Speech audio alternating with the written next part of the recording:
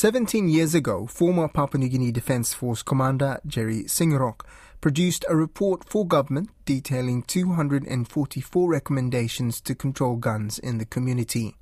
But as the elections have shown, gun-related violence is more out of control than it has ever been. Major General Singarok told Don Wiseman that since 2005, politicians have lacked the political will to do something about it. Well, it boils down to lack of political will at the strategic, the highest level. Successive governments have played lip service in addressing serious security issues, national security issues, but with no avail. The guns control report is still pending, and it's nearly 17 years, and more people are getting killed, shot up, businesses are affected. Even the current national general elections, the outlook globally, regionally doesn't look good for Papua New Guinea. So I say that it squarely boils on government or lack of political will at the highest level to take ownership of the gun issue. It will never change. It's going to get worse. Why do you think there is no political will when there is such an obvious problem with these guns? If you read the guns report, you will understand the background of why people have guns. See, mainly up in the highlands, traditional warfare has always been use of traditional weapons, bows and arrows, mainly shields, daggers, and spears. And because it's much easier for them to acquire a gun, a high-powered gun or a homemade gun, to continue to fight against traditional enemies.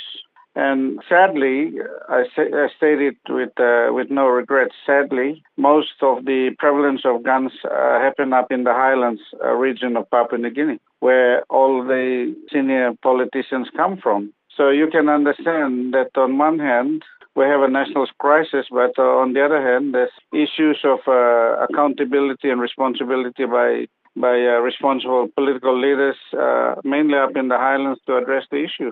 We've now gone through this hellish election. Many people across the board have said the worst election in PNG's history. There's so much violence. So do you think now those politicians will somehow find the political will to make change? Yet to tell.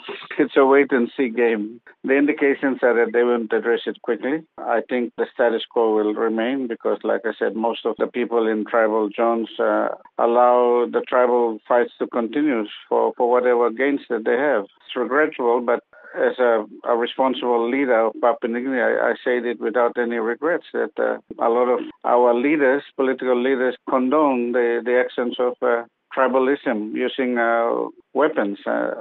Whilst the Prime Minister, the last former Prime Minister, James Marbey, said that he will take tough actions against those people using guns, we are yet to see the 11th session of Parliament, how far, to what extent they will take responsibility. But I say squarely that it all boils back to lack of political will. I think the other very important concern that we expressed in the guns report in 2005 is that there's no investment in taking care of the welfare of policemen and women, and at the same time, the security forces have been starved of necessary resources to build their capability to combat lawlessness and, in this case, fight against use of guns and drugs. At the same time, it links into law and justice sector where aspect of prosecution is non-existent. So we're just in a quagmire, and it's not getting any better, the security outlook of Papua New Guinea. Your original report suggested 244 changes that should be made. If you wanted to just narrow it down, what are the absolute key things that should happen or need to happen?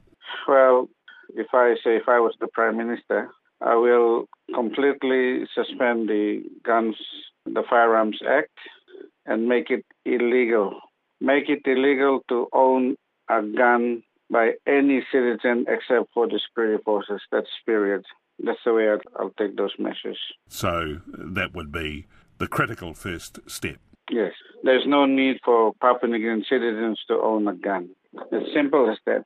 And we should draw legislations and policies around that end statement, so that we support the view that no unauthorized person should have access to a gun, whether it's homemade or factory-made.